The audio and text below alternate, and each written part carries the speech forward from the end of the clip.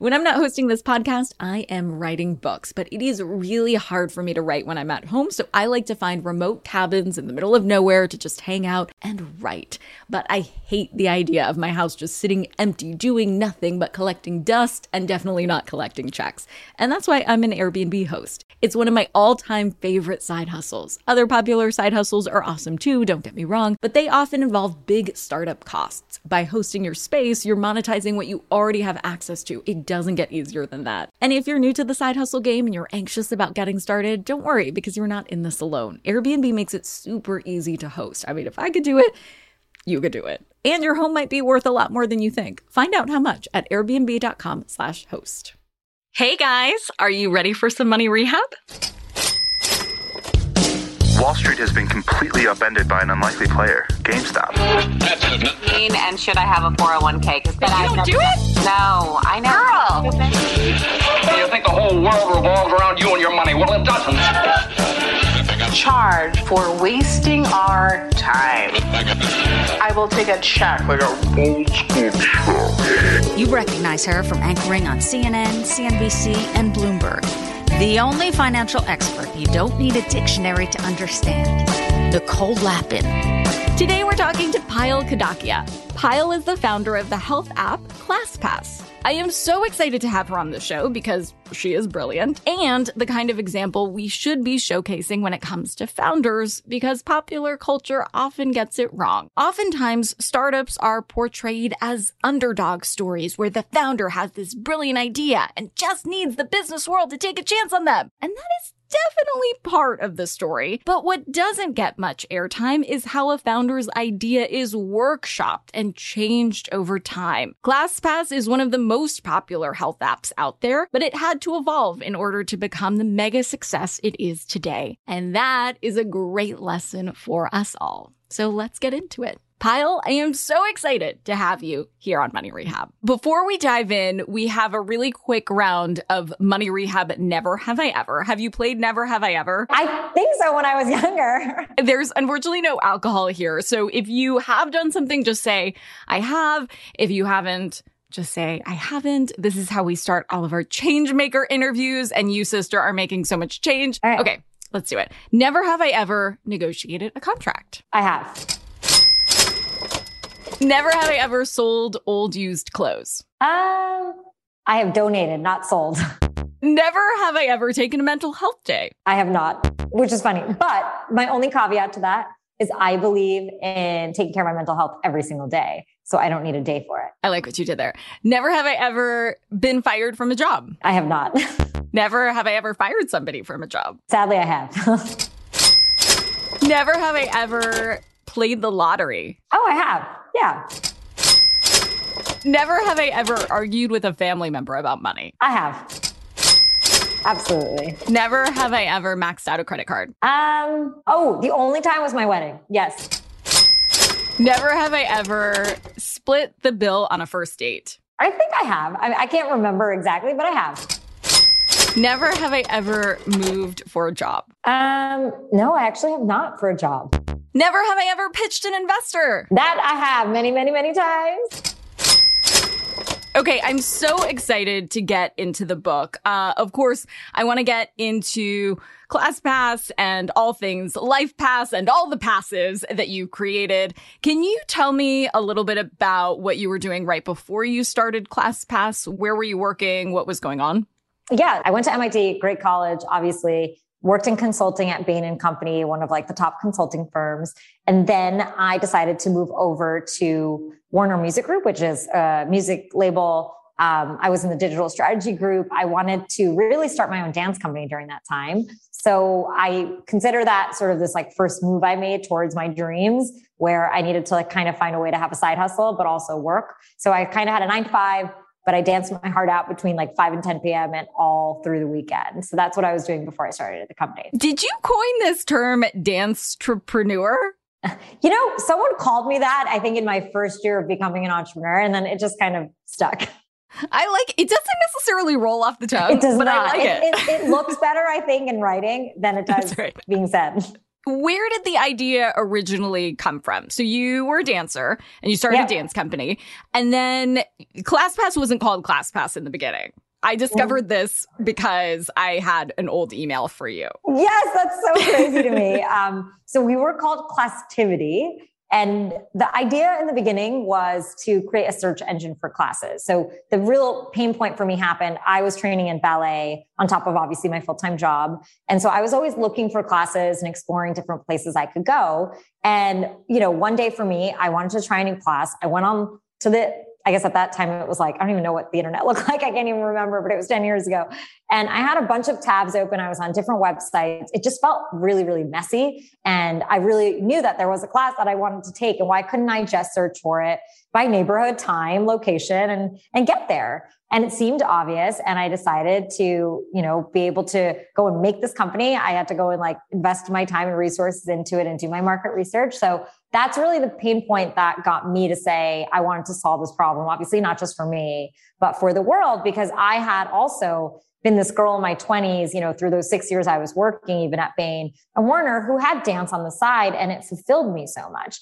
And I felt like I met so many of my friends, adults who had given up their passions and these things that really made them feel so alive when they were younger. And it was almost as if they were unable to do it when they were older. So I thought in my head, if I could make this easy for you to get an hour of your time into moving, working out, doing something you love, then I'm going to make it more convenient for you to go and motivate you to actually get back to this part of your life. And that was always my mission. But there was another origin story I read about. It was the counter where you got mugged.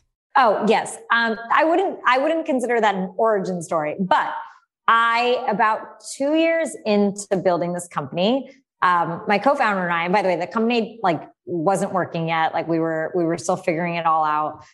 We were working on our demo day presentation, sitting at a coffee shop, and someone came in and maced and mugged us. It was the craziest experience that had ever happened to me ever in my life. I thankfully have been lucky my whole life where nothing like that had happened. And it was a shock to my system. And this was sort of an interesting time in the company because, like I said, we were just about to launch our first product, which ended up not working. And so then I was sort of in a personally down point in my life. And then the company wasn't working, which was sort of this low of lows for me. And I had to really figure out how to get through it. And one of the things that helped me, and this is probably what you read, is I actually started going to a ton of fitness classes and trying different things because I realized I felt like a victim and I felt weak and I wanted to feel strong in case I was ever in one of those situations again. I knew I physically and mentally wanted to feel stronger. And so I was trying all these classes, and it was funny because that's really when we started doing our second product, which still wasn't ClassPass. It was called the Passport. And that one was all about discovery and trying new classes. So I was sort of a customer to my own product, which is sometimes, honestly, the best way products are made. And then you finally came up with the ClassPass name. How did that happen? It took a few tries. It was a little too hot, a little too cold, Goldilocks of naming. Yeah. So once we were the Passport, and by the way, we were still called the Classtivity Passport at the time, which is a mouthful in itself. We then tried a membership model because we saw so many people wanting to go back to studios and try them over again. And they fall in love with this idea of variety, which was the magic and the heart of what people really wanted in fitness, but didn't have access to. And so once we discovered that, we started trying out a monthly subscription model, which started just taking off and going viral. And about 6 months into being, having 3 products in the market, we realized that ClassPass as a membership was the product that was really going to work. So we decided to get rid of Classtivity. And, I remember we got the domain of ClassPass for a few $1,000s. It was so cheap. Oh, wow. And then I luckily had some friends at Facebook and Twitter, and Instagram was actually pretty small at the time. So I got the ClassPass handle. I always remember that because it feels crazy. People are like, how did you get that domain? And I'm like, I don't know. But literally within a week, we had every part of the assets we needed for marketing. That's amazing. And you went in, not as an entrepreneur, from the jump necessarily. So what was harder? What was easier than you expected to any budding entrepreneurs out there? What would be the advice you give them from starting ClassPass? So, obviously I knew from my Bain days and all that, I knew how to strategize, I knew how to make a deck. I knew how to have a good network to meet investors. Right. And honestly, I was almost relying on those things probably too much in the beginning because I thought those were in a way the easy things for me to do. The part I didn't know, and I think, honestly, it was failing that taught me how to be an entrepreneur. It was when my product didn't work and I'm realizing that I needed to really build something that customers wanted. I think it's very easy to have ideas. It is much harder to actually get someone to buy something that you put out there in the world and make them fall in love with it and have an experience from it. And once I really became obsessed with that experience that my customer was having, that's when really the company changed, the product changed, our marketing changed. And I didn't know that that was going to be a big part of the experience. And, the other side of it, I would also say is just like building a team. I think I'm I'm a leader that really drives from passion, and I think a lot of people have signed up to do all the crazy endeavors I have in my life because of my sheer heart and passion, and they know I'm doing it authentically. It definitely gets more complex and complicated as you have a lot more people on your team. And that's something that, and some people enjoy it and some people don't. Hold on to your wallets, boys and girls. Money Rehab will be right back. Now for some more Money Rehab. So getting back to your why, did you know in your heart that this was going to be a massively successful company? When I knew it was roughly around the middle of 2013. I was, honestly, I was doing all the customer service at the time, right? I mean, my customer service name was Pam. And I just remember reading emails from people saying that this product changed their lives. And it was an email that to me made me feel like I had given them what dance was to me in my life. And I think when you've been able to create a product that's changed human behavior like that, it was this moment for me where I was like, we figured out magic in a bottle. Like, I can't believe it. And then I remember also a few weeks maybe later, this was the time when Class was blowing up in New York City. I was in my elevator walking into my building, my house or my apartment building.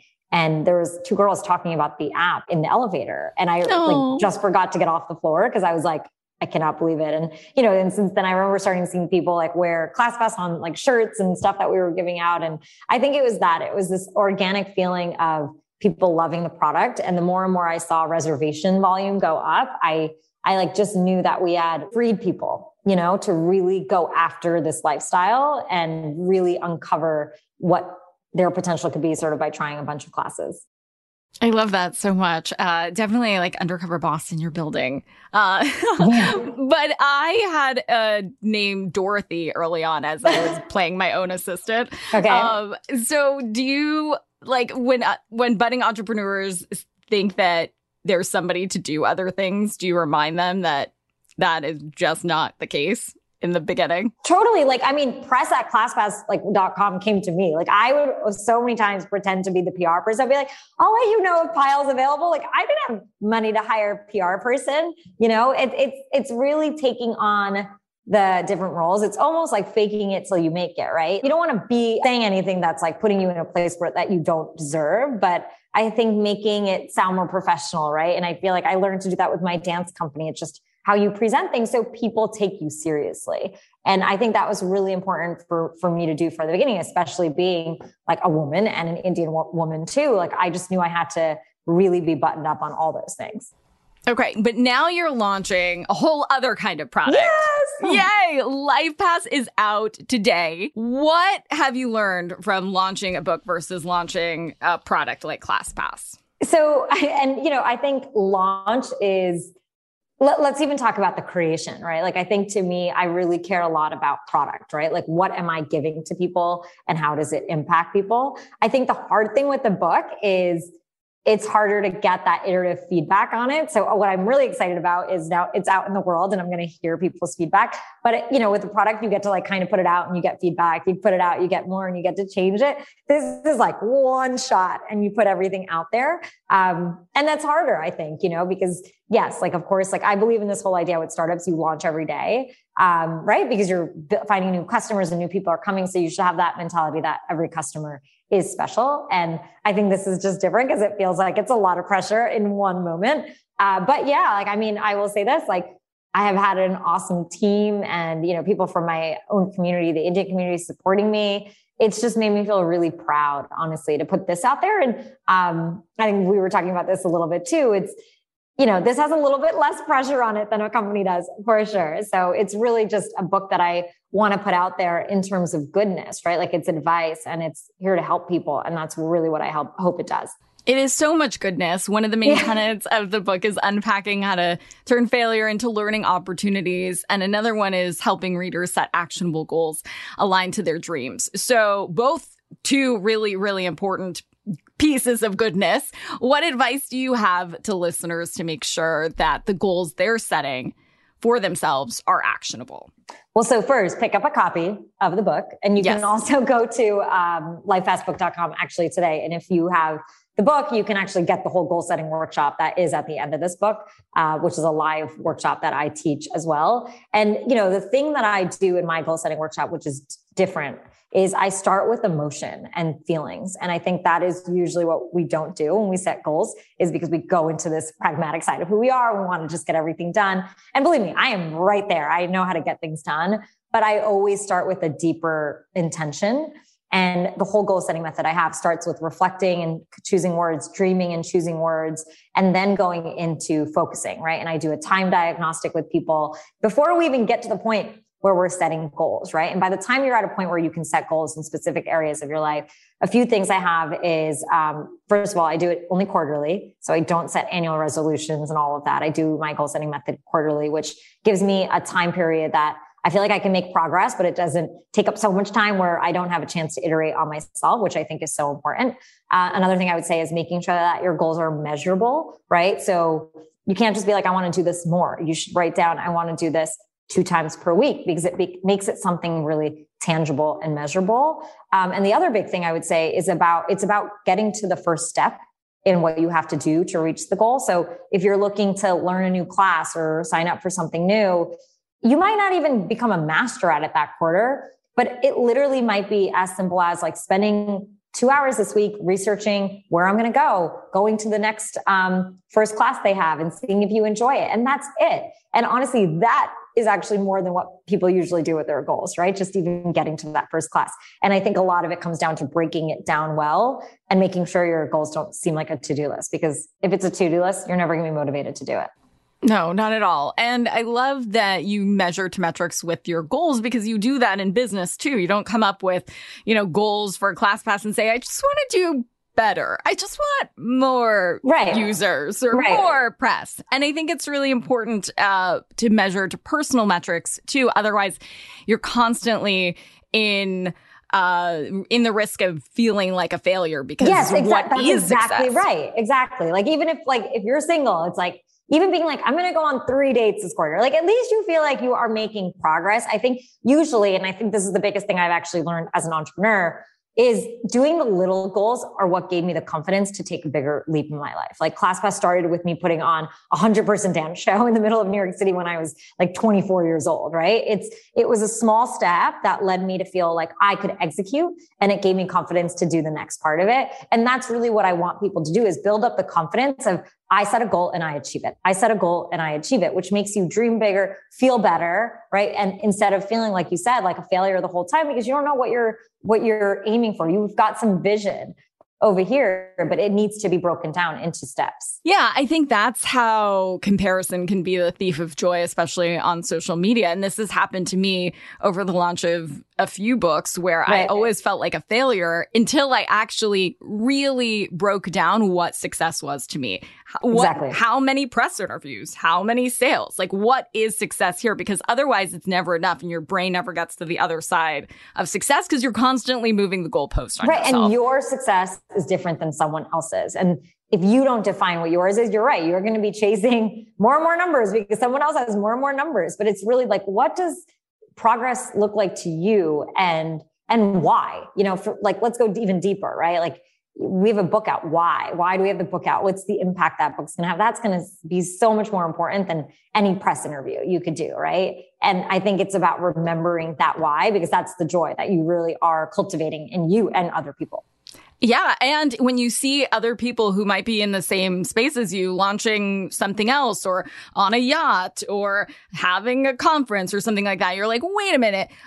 I feel like I'm not doing anything with my life, but was a yacht on my list or was a conference on my list? Maybe it wasn't on my list. Totally. In that case, No, I'm on exactly. track for my own list of goals because I think goals have price tags, and especially in the finance world, right? You can't just randomly say, I just want $1 million or $10 million. Like, what are you going to do with that $1 million? Right. I don't know. Maybe you need more than $1 million. Well, if you Maybe don't you need know how less. to use your time, you definitely don't know how to use your money, right? Like, I mean, time and money are both very equally important resources. And if you aren't spending your time wisely, it's very similar to, are you spending your money wisely? And I think back to what you were saying, it's knowing how you want to spend your time in a worthwhile way, not how other people are. And if you're very specific about your goals, I think this is the other important thing, is it's much easier to not get caught up in what other people's goals are, right? Because you're like, I've got my plan. I don't have time to look at what everyone else is doing. I am moving forward, right? It's that, I'm always so bad at these phrases, but right. It's like, it's whoever's in front, you keep going, right? You're not going to be looking back to say who is right behind me. If you know where you're going. And it also, I think, prevents you from feeling guilty, right? Because a lot of times we feel guilty doing what we love. And I think when you just have a very clear set of priorities, it's so hard to make you budge.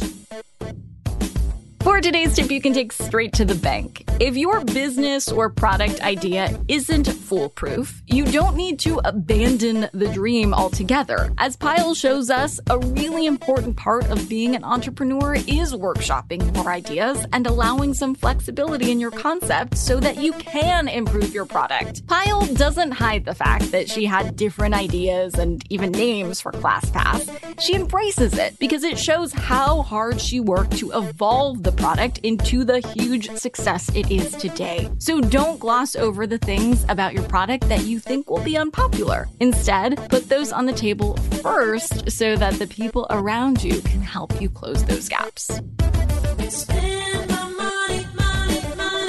Money Rehab is a production of iHeartRadio. I'm your host, Nicole Lappin. Our producers are Morgan Lavoie and Mike Coscarelli. Executive producers are Nikki Etor and Will Pearson. Our mascots are Penny and Mimsy. Huge thanks to OG Money Rehab team Michelle Lands for her development work, Catherine Law for her production and writing magic, and Brandon Dickert for his editing, engineering, and sound design. And as always, thanks to you for finally investing in yourself so that you can get it together and get it all.